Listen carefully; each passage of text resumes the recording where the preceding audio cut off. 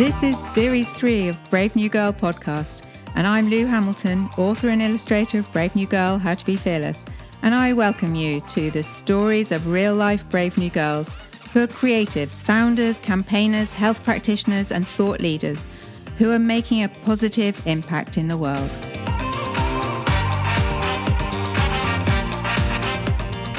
This week's guest is Dr. Catherine Kelly, an academic, a Brighton-based wellbeing practitioner, member of the wild swimming group Salty Seabirds, and author of Blue Spaces, How and Why Water Can Make You Feel Better, something she discovered when her mother died and she was drawn to the rural Irish coastline to heal.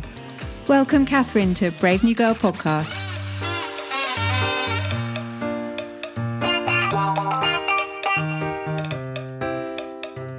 Hi, Catherine, how are you? I'm good today. Thank you so much for having me. Lovely to see you, and I'm very excited to talk about all things water.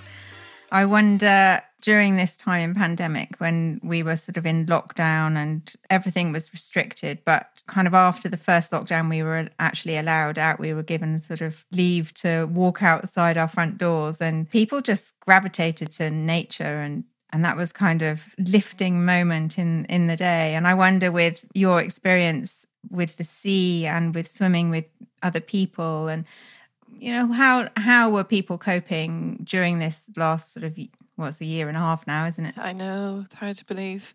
I think you're quite right. When we were all forced into our homes, I think we suddenly really reevaluated our relationship with nature. And for someone like me, that was really lovely to witness and see. And you know, I think a lot of us felt an almost desperate need to connect to the ground or the sea, you know, walking in a park, walking by a river, walking by the sea if you live near it, if you were within the kind of restriction zone that you could do that. And I think, you know, especially in the last year and a half, there's been a huge sense of claustrophobia. If we cast our minds back when we were coming out of it now, but remember back 6-8 months ago when there was very little that we could do. And people felt locked into their homes. They felt locked into their minds, their bodies probably as well. And, you know, this sense of existential claustrophobia as well, this notion of not being able to be free. And I think getting out, for me in particular, and for many people, getting out to the sea where you can look at the horizon and be small and have a sense of perspective that you're part of something bigger, I think was really important for everybody's well-being in terms of coping with this notion of being trapped and locked and suppressed and controlled and managed. And I think nature and water in particular does what it wants. And there's something really powerful in just watching that. And I think it's a great metaphor for life, is watching something powerful do its thing. And I think that's what connects people to it, is that sense of calm or invigoration or whatever mood that we might be in, that we can connect to water in lots of different ways. I went for a sea swim at the weekend, and it was after a sort of a long drive. We don't live near the sea, but I just felt the pull to go and go for a swim. And once we were there, it wasn't great weather, and it was sort of, you know, it wasn't sunny skies, and it didn't look very appealing. The water was brown and choppy, but eventually we sort of forced ourselves to go in, and I wasn't feeling that well. And I kind of felt, as I was walking in, I felt almost like a sort of panic attack. And I've swum in wild places many times, but I just pushed myself to keep going. And once I was in the water, I just felt like, release, just everything just kind of falling away, you know, that sort of the sensations in my body of, you know, being in pain or whatever. And that all went. It was just so, it just felt so liberating. And yeah. The water just takes it from us, doesn't it? You know, and I think that's a really, you know, there's two things in what you've said there. First is the judging. So I'm really interested in the relationship in this sort of mindful non-judging and water, because water, you know, yeah, it does its thing, doesn't it? And as you said, it wasn't the right color. It was a bit choppy. The weather wasn't that great, you know, and we have in our minds sort of this mythical tourism ideal of, you know, the turquoise waters and the blasting sunshine. I've just put a post on Instagram a minute ago going, come on, July, get your act together. As I've just come from a beach walk and had my head blown off by gale force winds, and I can't get in because the sea is too choppy. And wild is not just choppy, it's like raging out there this morning in Brighton. So yeah, water allows us to try to think about not judging it. And you prove that by getting in anyway and having a lovely experience, because once we breathe and get into the water and allow it to take our troubles and our worries away, and our judging away, and just get into it, an immersion, and I say that in my book as well, that water brings us into our bodies and into our senses, and it can really press pause on everything else that's going on with our day. And your long journey was probably frustrating and irritating and trafficy and parking issues and all of that stuff, and you sort of start really judging the whole experience about everything that you didn't want to happen suddenly coming to you. And then when you get into the water, it's just like it melts away, it literally dissolves, doesn't it? And it's very, very hard to be in water without a smile on your face or come out of the sea. If you look on any of these sort of social media posts of all the swimming groups, everybody getting out of the water. If you watch exit photos in particular, there's ear-to-ear grins. So it's very playful and joyful. And it's instantly joyful, I think I love all kinds of nature, but I know for me, like hiking up a steep hill or up a mountain doesn't make me smile. It makes me puff and pant. But I get in the sea and I'm just happy. It's, or the river or the lake, any kind of water will do me, quite frankly. So yeah, it is a happy place for many people. And I found myself sort of roaring in the waves. My kind of just this kind of primal, sounds coming out of me that you wouldn't do. As much as I love nature, I wouldn't go and walk through a forest or woods and just kind of whooping. Shout. No, well, that's what I said. And you know what? Water is one environment that allows everybody to be playful. You see little children, tripping out of their socks and shoes and clothes to rush into the sea. And in the same way, adults, I mean, I swim with a lovely group of salty seabirds, and there's plenty of similar kind of outdoor swimming groups around the country.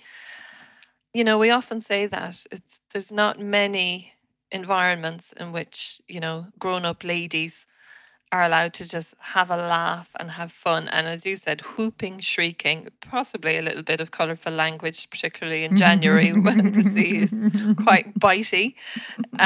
Or July in the UK, 2021. Yes, as aforementioned this morning. And it's fun. And, life has been hard and life has been heavy, particularly for the last year and a half. And if you can get respite from that in something instantly without having to make a huge effort at it, and the sea and the water, the river, the lake, wherever you are, the ponds, they do that for you. You don't have to do it, in a huge sort of constructed way. And I think that's really, really magical. It's hugely, hugely beneficial on all levels for our well-being too. Can you tell me a bit about your chill squad? I don't know when you set that up and sort of how they have experienced the last 18 months, whether being part of the chill squad has actually sort of helped them. Can you talk a bit about that? I did a degree in stress management about, 12 years ago, probably now. I've been an academic for a long time, and I was writing a lot of research papers about well-being. And after a few years, I just thought, it doesn't feel congruent to me to write academic papers, observing and commenting on, constructions of well-being and clever theoretical models about it, which I can do, but it didn't sit with me. So I decided I wanted to do a degree in something to do with well-being. And there was a stress management degree at the university where I worked. And so I did that so that I could be a practitioner as well as just write about it from an observer point of view. And when I finished, I'm kind of a great believer in feeling properly. For me, anyway, my thing is I have to feel properly qualified to do something before I dip my toe in the water. So I did that 3-year BSc in stress management, and then I did a lovely diploma in mindfulness, and then I did another one in mindfulness for young people. And I adapted all of those things together to create my own program called Chill Squad, which is a well-being, mindfulness and resilience program for young people. And I've probably taught over 1,000 students in the education sector in England. And I've also run training courses for teachers, social workers, nurses in the UK and Ireland, anybody who works with young people, to teach them how to teach young people. So we do lots of brain and breathing work. We talk about feelings. We talk about how we manage worried thoughts, and how we cope with change.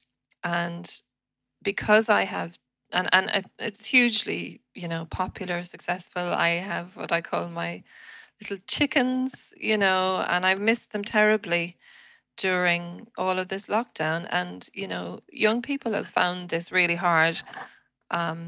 We older folk at least have the benefit of perspective and years under our belts. So we can look back and say, okay, well, this is 1 year out of my life. But if you're, 7 or 8 or even 15, and you've had 2 school years interrupted. My own little boy, bless him, who's 9, almost 10, had a bit of a, issue the other week. He was not an issue. He was just really sad because they started talking about going into the next school year, into year 5. And he said to me, Mummy, I don't want to do year 5 yet. There hasn't been enough time in year 4. We didn't do year 4 properly, and we didn't do year 3 properly. So he felt like he didn't get enough time with the teachers that he loved in each of those 2 years. And here he was being pushed along on this travelator to the next thing, and back in school with 32 kids in a room, noisy, crazy, having been nurtured at home in quite a calm environment. And, we're asking a lot of young people to kind of go into very intense and fragmented and inconsistent environments for this last year and a half. And it's really hard for them to make sense of, particularly if, like many homes, there are frazzled parents trying to cope with things as well. So I find that work really important and really powerful. And I haven't been able to go into schools physically except in the last month or 2. So I've done some online offerings for kids, a few times a week in schools, where I've just talked them through some breathing, some relaxation, how to manage themselves and so on. And I was in with the school for 5 weeks recently, and the school chose, a set of children who they felt really needed it. And, in education, there's all kinds of children with additional needs, and there's services there that, help to support those children, and rightly so. But my real love is for the quiet, well-behaved, suffering child that nobody notices. So they're my little chickens in particular, because they don't come onto the radar very much, because they don't have ostensible special needs with, statements and, all that to get specific support. And they're not badly behaved, so they, don't get that kind of attention. They just sort of sit quietly and worry and put on a brave face and come home and collapse. So Chill Squad's really for them. Yeah. So when you were a child, did you grow up by water? What were the things that gave you comfort and peace and a sense of well-being? I didn't grow up by water. We were about half an hour from the water. Well, originally, let me see, grow up was quite a varied thing. I was born in Canada, in the city of Winnipeg, which is about as far from water as you could possibly get, in the very center of the continent of North America. I think it was about 2,500 miles in all directions. So we had Lake Winnipeg, which we would go to in the summer. And there was an outdoor swimming pool, actually, down the road from where we lived. And I remember spending the entire summer in that. I would just go off on my own. I remember even as like an 8-year-old, I would just wander off for the entire day because it was so hot. It was like 38, 40 degrees for 2 months. I had the same thing when I was 6, 7, and 8. Oh, really? We lived in Montreal, and I have exactly the same memory. Oh, really? All summer, the whole summer, being at the outdoor municipal pool. Yeah, I don't think my parents even, they just assumed that's where I was. I just remember being there on my own quite a lot as well. It wasn't even completely unmanaged, you know.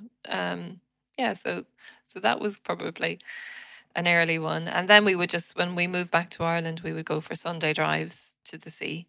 And I learned to swim in rivers at that age in Ireland. When we returned, I was about 9 or 10. So if we didn't get to go to the sea, then we would swim in the local rivers, crossing farmers' fields. And when we were about 11, we used to go on our bikes during the summer holidays and cycle about 6 miles away and swim in a really fast flowing river where somebody would stand on a stone bridge and throw a white sweet, I always remember this, into this river, and the rest of us would stand on the rocks in the river and dive for it. And this was like a canoe slalom competition river, completely unsupervised. And we'd be there the entire day for hours because there was nothing to do in rural Ireland. You know, people, you know, they didn't have summer camps then. I sound like I'm ancient. I'm not that old, but there just wasn't. And, you know, you didn't ask your parents to bring you places, A, because there was nowhere to go, and B, they were busy and you weren't the center of the universe, quite frankly. So you made your own fun. And we used to do that, yeah. That it would kill us though, because it was 6 miles, and once you'd swum all day, it was really hard going cycling home. No phones, nothing. But yeah, water was really important. And we lived in rural Wicklow, and we had a nature trail at home. My mum had a crafts business with wildflowers, and we planted 5 acres of a nature trail with trees and grasses. And I would go up the fields with a book, probably, sit on the grass, be surrounded by cows looking at me. Come down when Wimbledon started, maybe watch a bit of that. That kind of thing. Really simple, but very, very solitary in a way, because in the summer holidays in particular, I didn't have any friends who lived near me, so I might only see them occasionally in the holidays. So that was just the luck of the draw. My sisters had friends their age who lived nearby, but mine didn't. So you kind of made your own fun, really. And I think there's a peacefulness in growing up in nature and being by yourself, because it means you can be like that when you need to be. And that's very much part of who I am, which is why I've found lockdown with everybody on top of me in a small space very hard. And so when you grew up and you sort of went into academia, and you were sort of following that path, weren't you? And then your mother passed away very suddenly, and you were drawn back to water. Can you talk a bit about what happened there? Sure. Yeah, so I had just started my first lecturing job in London. I did my PhD in England and in geography. And then, yeah, I just, you know, it was a hot summer, and I had been talking to my mum the night before. How are things in London? You know, she was in Ireland. It's very hot over here. I have a terrible headache. I was like, oh God, you know, have you tried this, this, and this? And then we moved on to something else in the conversation. And we were very close, you know, we were great friends. And the next morning I got a phone call to say that she had died of a brain hemorrhage while getting dressed. And I was just completely sideswiped, because I had just, you know, I'd just been speaking to her like I am to you now, hours earlier. And there was no hint of it. She wasn't sick. She was 47. She had a headache. So it turned out she'd had a brain hemorrhage. And yeah, I came back to Ireland. I quit my job. I managed to get one in Dublin for a little while, which was nearer to where the family was. And then this lovely opportunity about I think it might have been less than a year later, came up in the west of Ireland for a job lecturing in heritage studies, which was, you know, a load of stuff that I loved: environment, culture, people, place, archaeology, folklore, literature. And I went for the interview, And I'd never been to this part of the west of Ireland before. It was County Mayo and just north of Galway, for anybody who needs a point of more familiar reference. And I went the night before the interview, and I stayed in this beautiful little town called Westport. And it had this really majestic, pointy quartzite mountain called Croagh which is a holy mountain, actually, in Irish folklore. And this bay full of islands. And then around the headland of the bay, the wild Atlantic Ocean. And I just felt myself exhale when I went there. I feel like doing it now, even just remembering it, because it was so beautiful and it was wild. I mean, let's be under no illusions that the west of Ireland is not a wet, rainy, windy place. But just in that moment, as I looked around this place, I thought, I nearly thought, I don't really care what the job is. I have to be here because this is what I need right now to sort my head out, to cope with this total shock. And I'd kind of pressed pause on it for 7 or 8 months while I was doing practical things. My younger sister was still in university. We had a family business to sort out. And, there was a lot of kind of logistics to do. But once that was even keeled a bit more, I just felt myself breathe, and it got the grief out of me through the sea and through nature there. What did that feel like? You describe it as coming out of you. So what was that? What did that look like? What did that feel like? Well, it was just, I think with grief, it's, it's like a wound. If you cut yourself, if you cut your knee, you wash it out with water, don't you? And you let the air at it to heal.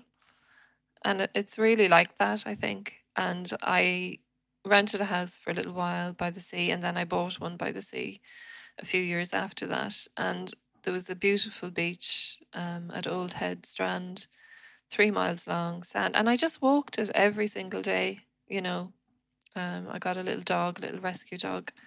And I walked it in the morning, I walked in the evening, and I got into the sea. And as I say in the book as well, being by water, you don't even have to be in it, but being next to it or in it, it just brings you into your senses and it brings you into your body. And that stops the brain, the mental ticker tape of all the worries and the feelings and the emotions and the ruminating and thinking, why did this happen? What happened? What could we have done? Da, da, da, da, da. All of that. And it just brings you into yourself, and it connects you to, yourself and the water. And I just felt that, the weather, the elements, the water, the wind, it just kind of allowed my body to feel what it needed to feel at that time. And it was kind of with me, there was days when the sea was raging and the wind and the rain were just hammering me. And there was days when I felt like that's what my grief is doing as well. And there were other days, even now in everyday times, where I needed the water to be calm and still, because, those were the feelings that were beneficial. So yeah, it was company as well. I know that sounds weird, but I lived on my own in this quite remote place. And because I'd grown up in a quite remote place as well, I didn't find it weird. Other people said, what are you doing off out there on your own? And I was like, I just like it, I have a very sort of verbal job. I'm teaching all day. I'm around people. And, if you're sort of an introvert who has an extroverted career, then you need peace and quiet to rebalance yourself. And so the sea for me was company while I was by myself. I didn't feel like alone because the sea was there with me. And you look at it and you see what it's doing today. It's kind of like a friend, It's what mood are you in today? What color are you? What's going on with you? How am I feeling in relation to you? It was very powerful in a very gentle, subtle sort of way too. And what did healing start to feel like? Could you recognize that something was shifting inside yourself? Well, I just felt better every time, every small walk, every small swim, every small encounter with being by the sea just helped to heal that a small bit more. And then over the space of, I was there for 6 years, I felt much better by the end of it. So I just started to be able to find a place for it. And I think nature and the sea are great teachers for finding perspective. They teach us about the constancy of things. The tide comes in and it goes out. There's nothing that we can do. All the money in the world, all the power, all the reactions, the raging, anything, it's still going to do its thing and it will be there. And once you stop sort of railing against things and find your breath and get into the rhythm of nature, then you can find your place in the world too, I think. So yeah, it teaches us a lot. And seasonality, I lived near a lovely little deciduous woodland too. So just watching the seasons change and noticing, and that metaphor of everything having its time and the season for everything is, I find a lot of solace in that when it comes to grief and making sense of things that really are inexplicable. And you can't necessarily make sense of them at the time.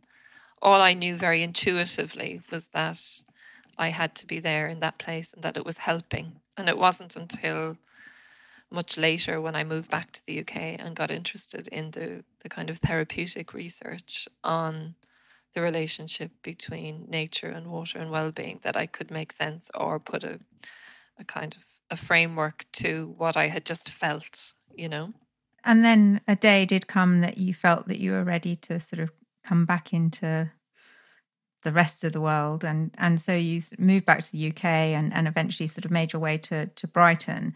And was that the call of the sea too? Oh, definitely. Yes. My poor partner is like, what are we moving here for? Neither of us work here. We'll just be commuting all the time. So, yeah, I lived in London for quite a few years initially when I came back from the west of Ireland, which was quite a change of pace, I have to say. And yeah, we had a little boy. And when he was about 2, I just said, right, I do not want my child to grow up in the city. Personally, for me, I want to move to the sea. And I used to go to Brighton for little mini retreats for 24 hours when I needed a break from everything and everyone. I would just go on a lunchtime Saturday to lunchtime Sunday from London, check into a hotel, bring my swimsuit and a book, and I would go and do a drop-in meditation class and get in the water and sleep and have a bath and get in the water again the next morning and then come home and I'd be myself again. And I still do that now, 10 years later. Recommend to all women. So yeah, and Brighton was the place I went to. I didn't know anybody there. It was just where I went. It was easy to get to from London. And then as I started to get to know it, I really loved it because it's quite carefree and liberal and, well connected and all kinds of things. A very multicultural small city as well. So yeah, so we moved down here and I haven't looked back since, really.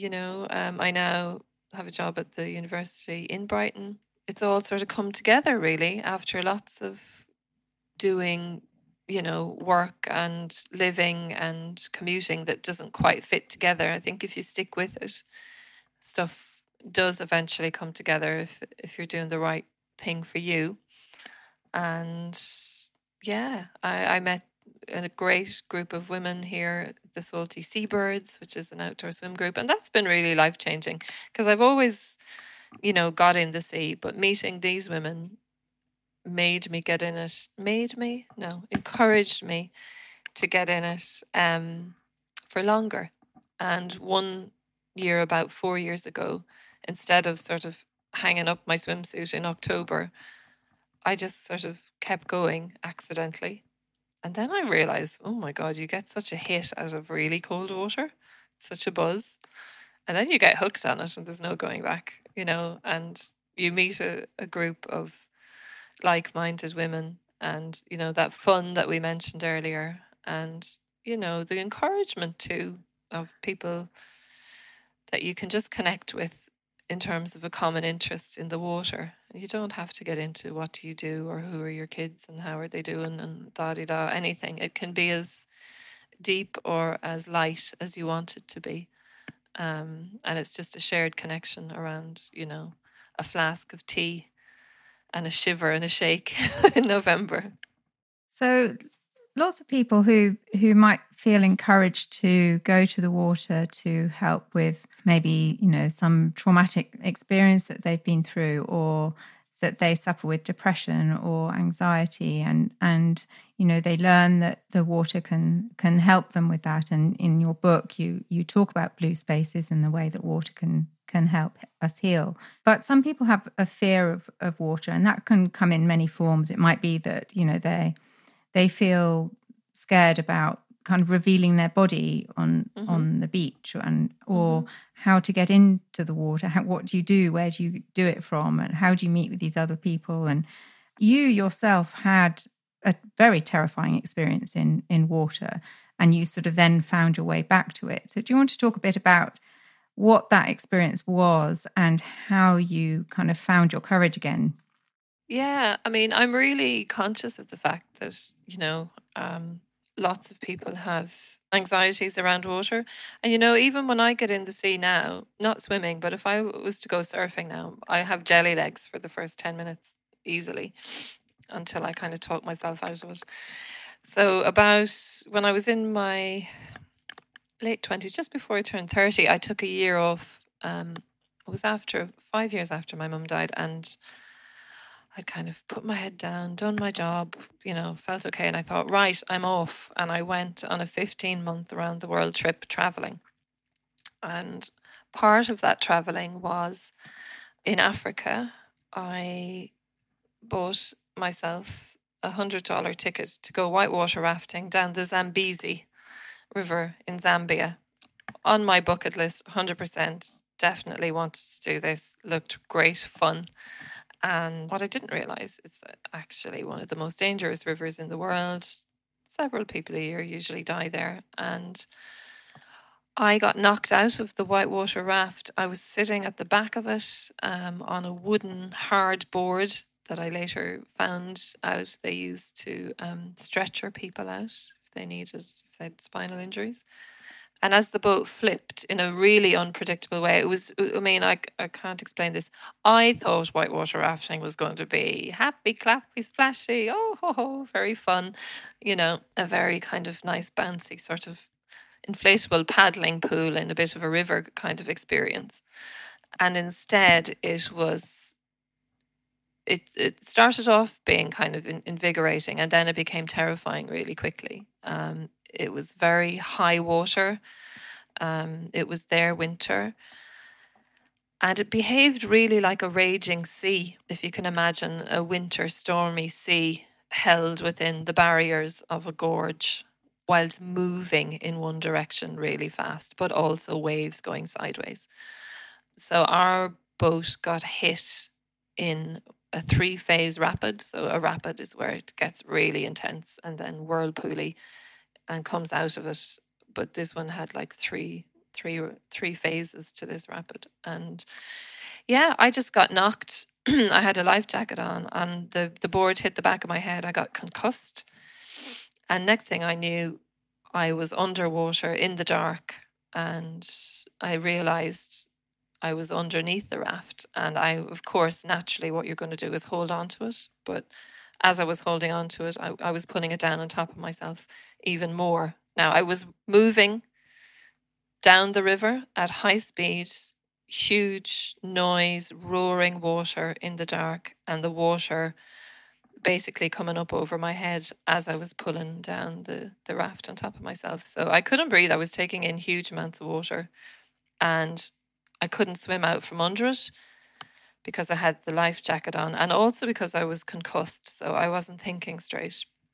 So yeah, the energy pulled out of me very, very quickly. It was like 10 people pulling your legs underwater at the same time, in the dark and the noise. And I just very calmly thought, there's nothing I can do here, and I'd swallowed so much water. I ran out of energy super fast. And I remember consciously letting go in my mind. And then the next thing I knew, I don't recall anything else. Next thing I knew, I was back in the raft and being resuscitated. mouth-to-mouth chest pumps and choking water up out of me. So I had eventually gone through the rapid, they told me, and a kayaker that was with the group got me up and out and re-floated the raft the right way out. And I had to do another 8 rapids because I couldn't get out and walk because there was nowhere to walk. The river was only as wide as the gorge. And I had to do a half-hour hike up the gorge vertical cliff then to get out of it, which I ran at top speed, fueled by adrenaline and fear, and then just was like, had a bit of a breakdown when I got up there. And I was traveling on my own as well, so it wasn't even like I had anybody to kind of sort of really take care of me. I just had to keep going, really. So it was very traumatic. But, I sort of just chalk it down to being one of those things. It was quite specific conditions. I made it out the other side. It didn't kill me. I still love water. And a few years later, I learned how to surf, which is actually all that wavy stuff as well. But I'm quite a careful surfer. I don't go in the huge, giant waves. I'm really careful about which ones I catch, the ones that are very likely to not wipe me out. But I get a huge thrill out of it as well. And I love the sea. But I'm also, for anyone out there who is nervous and worried about the sea, just do what you feel comfortable with. I'm surrounded by people who, especially this time of the year, they're all swimming out to the buoys far away in the middle of the sea. I have no desire to do that. It doesn't give me anything. I'm not trying to compete against myself. My way of being in the water is for pure enjoyment. And if the water doesn't make me feel calm and feel better, then I'm not going to get into it in a way that, ruins that. I'm not going to worry about being pulled out or being wiped out. I'm going to stay in a depth that suits me. I'm going to swim parallel to the shore. I'm going to go in at low tide. And you can do that as well. Find a group online. Facebook is full of outdoor swimming groups, and find one that suits you.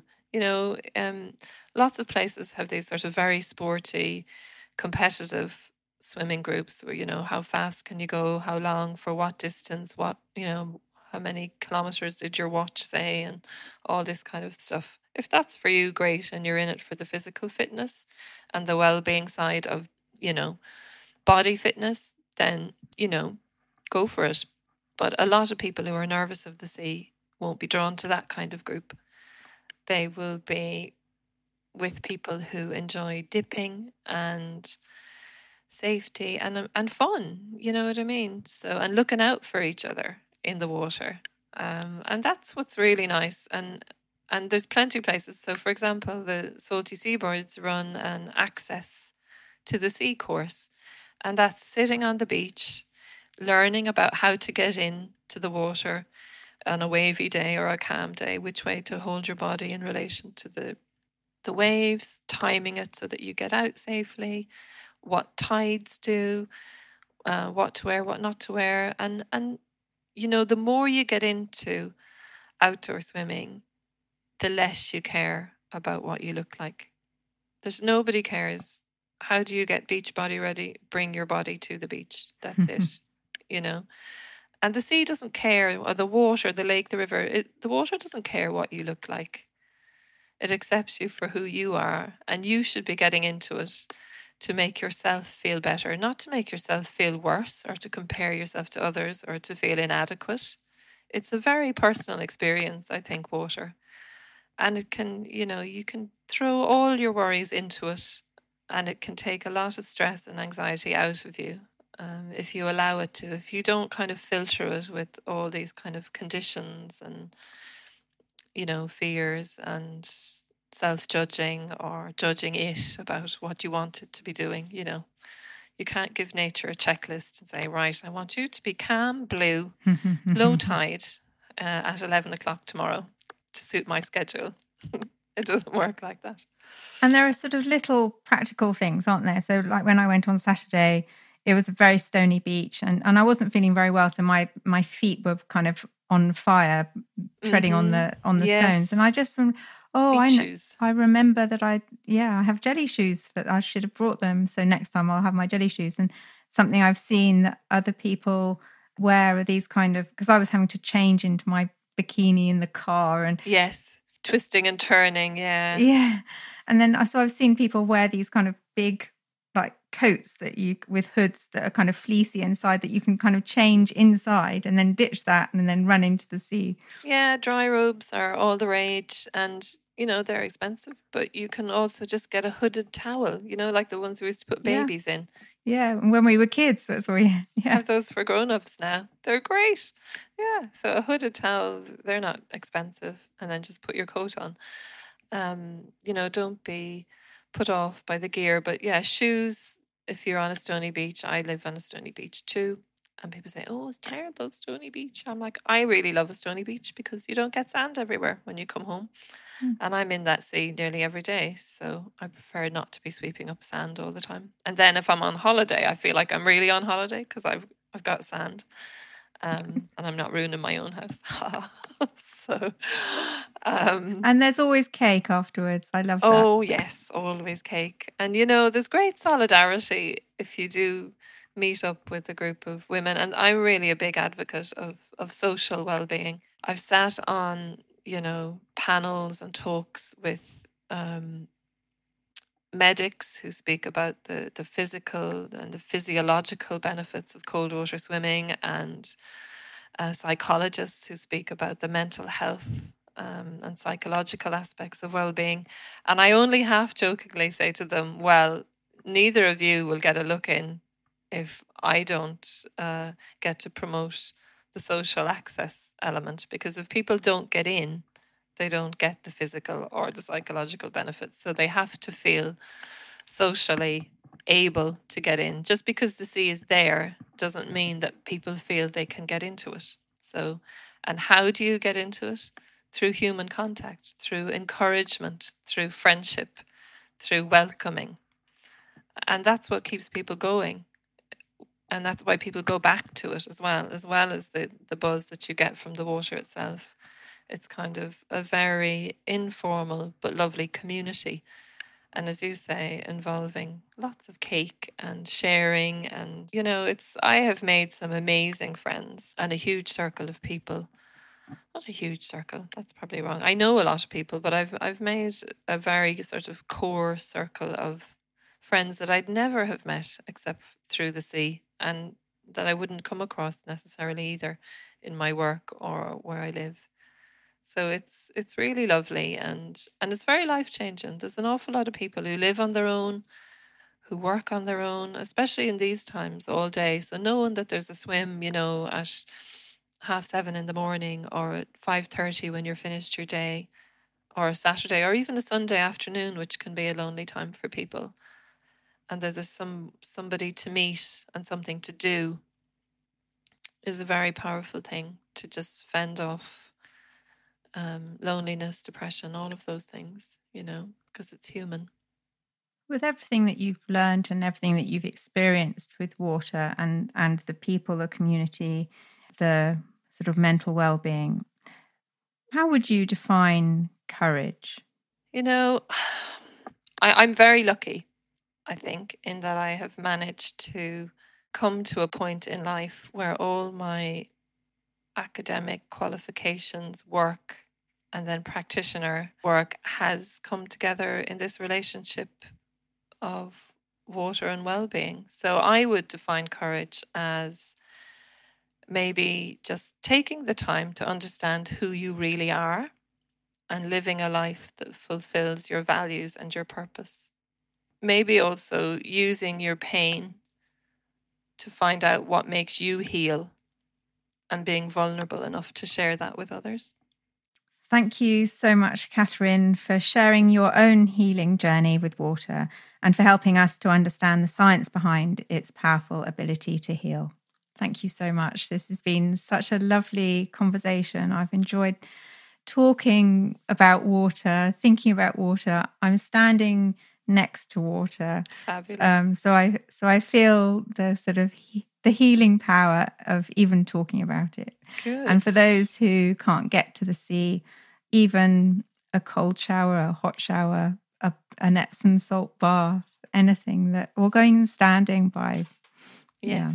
Yeah. Be grateful for water in our lives in all formats. But it's been really lovely to talk to you. Thank you so much, Catherine. Take care. Indeed. Thank you. See you in the sea one day. Absolutely. Come down. Take care then. Bye-bye. Thanks. Bye. Thank you so much, Catherine, for showing us that no matter our circumstances or environment, we can all seek out blue spaces to help soothe our minds, bodies and souls.